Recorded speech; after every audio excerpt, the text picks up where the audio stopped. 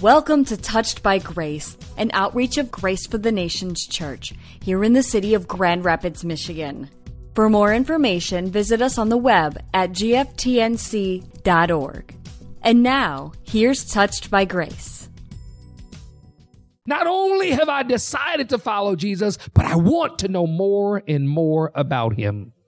I'm just giving an example of how resolve works. So now my decisions and my desire have been established. I am now dedicated to my resolve that I've decided to follow Jesus, and I want to know everything there is to know about him.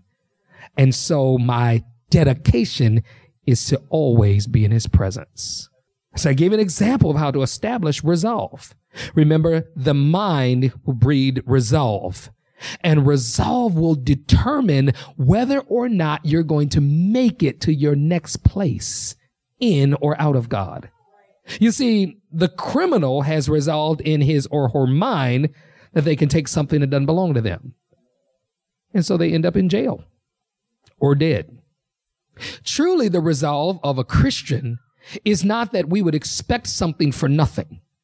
So if we give ourselves and our thoughts and our works unto the Lord, then our thoughts are established. So I've interpreted the scripture for you. That's called exegeting the scripture. Let's go back to it. Let's go to Proverbs really quickly, and I'm almost there.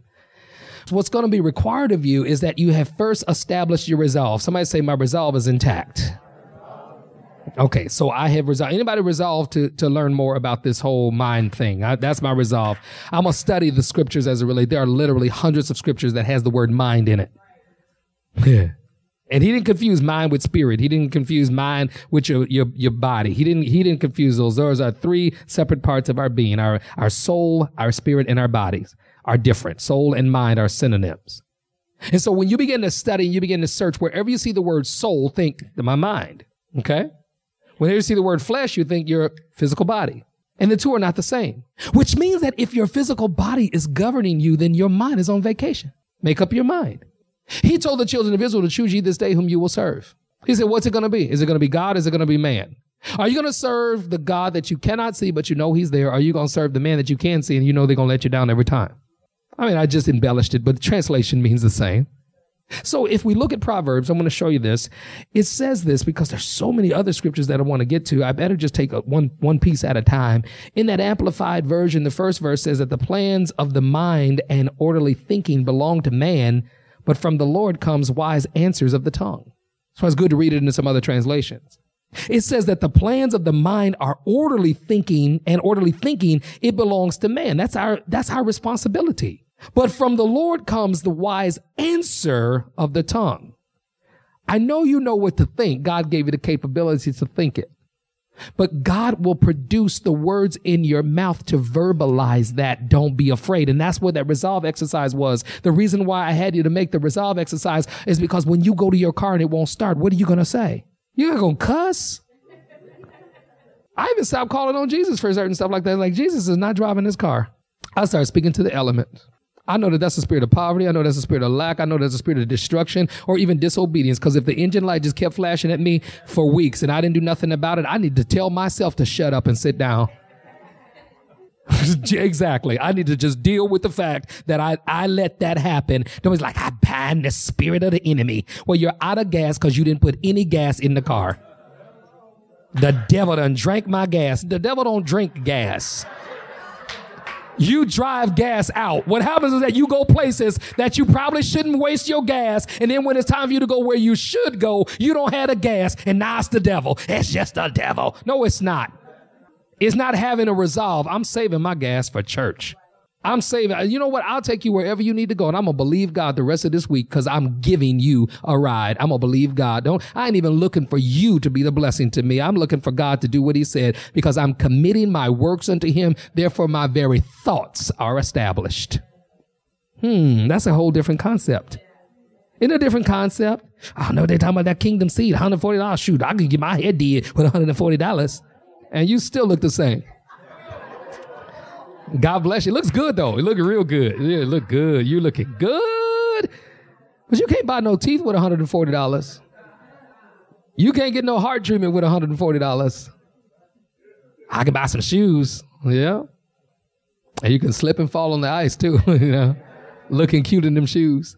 The reason why I'm saying this is because you got to think through it. You got to think through stuff like this. You have to think through it. And that's one thing I love about this ministry. And over the 12 years, we have evolved into a thinking church.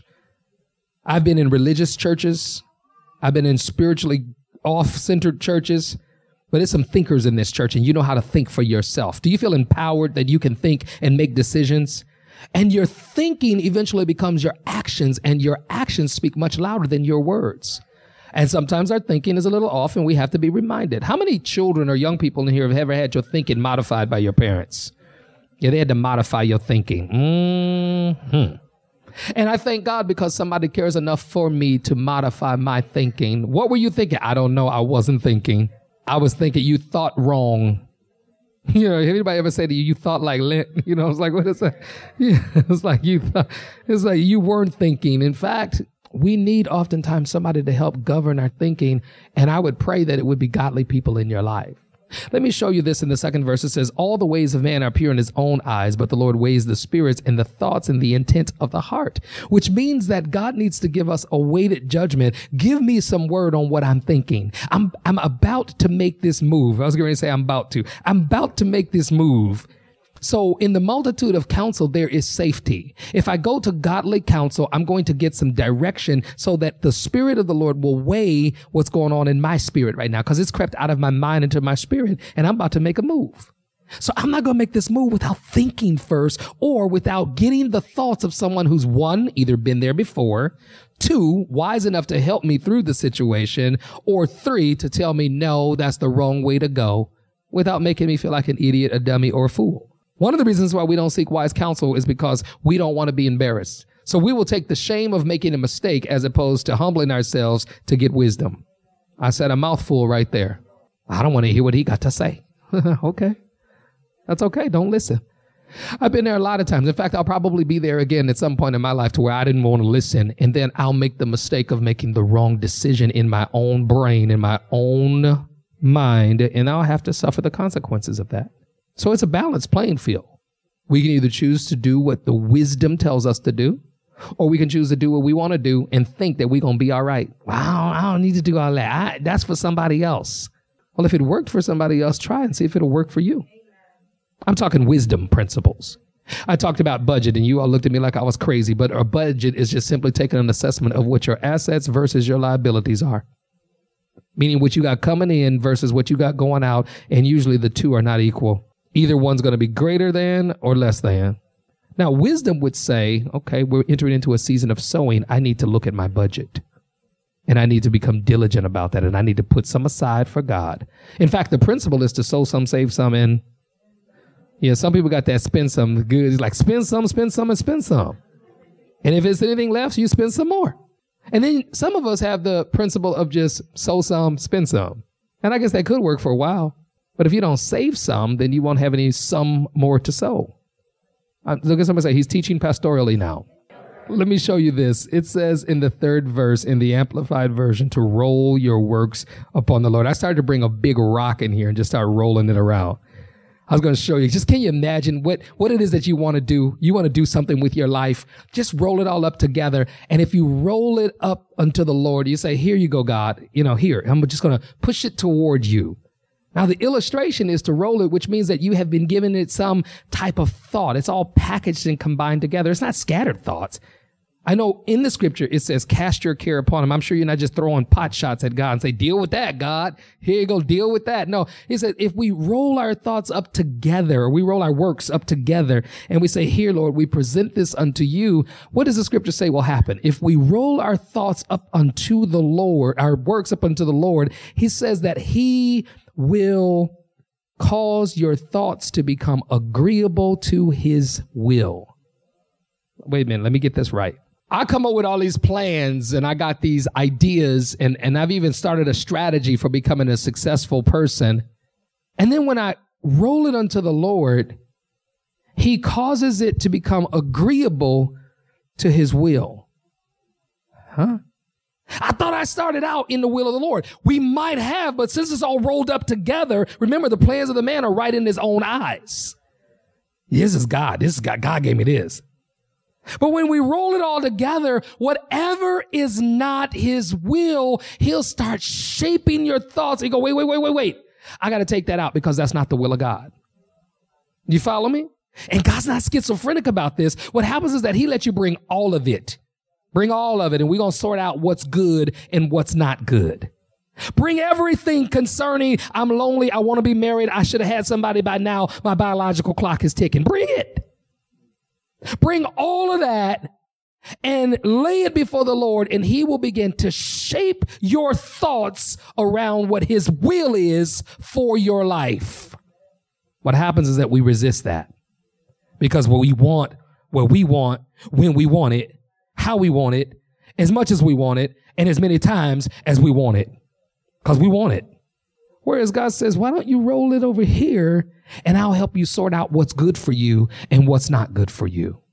Let me sort out for you when it is time for you to do this and when it is time for you to wait. Let me sort out for you that everybody wants what's good in their eyes, but your eyes are limited. Because if you've only lived 20 years, you don't know what 40 years look like.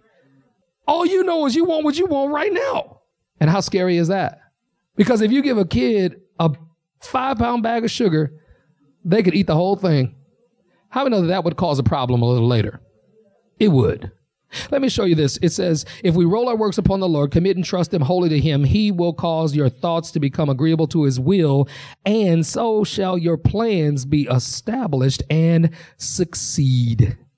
2 more principles. God allows us to make up our own mind. God will allow us to make up our own mind. Do you believe that? He doesn't force us. It puzzles me when people say, God told me, and I was going to do something else, but God made me do it. God doesn't make us do anything. Because if that was the case, we'd be cookie cutter Christians. And I am so glad we're not. The only challenge is your thoughts and my thoughts are not the same thoughts. And I don't see it the same way you see it. Remember, the definition of the mind is our perceptions, our wills and our emotions toward things. So God is dealing with the uniquenesses of our mind. So that's how you think it is, huh? But he allows us to make up our own mind. He says, so what are you going to roll on me? What are you going to roll up this way so that I can separate what is my will from your will? He allows us to make up our own minds. Otherwise, we would be no different than the tree. The tree doesn't have a choice but to produce, or God kills it. Aren't you glad you're not a tree? But if you got some dead branches, you need to check it out. If your leaf is withering, you need to go back and read Psalms 1. Because God will allow us to make up our own mind. If you make up your mind not to sow, you made up your mind not to grow. You made up your mind to deceive and lie, then you made up your mind to fall into the righteous judgment of God as it relates to deception and lying. We make up our own minds. You say, well, God will make up my mind for me. God didn't make up your mind for you. We can be converted to change our minds. How many glad you changed your mind? Yeah, I'm so glad I can change my mind. God don't change his. God never changes his mind. But our minds change. Some of our minds are like Michigan weather, and some of our minds are like a California breeze. But we change our own minds. We make up our minds. Last principle.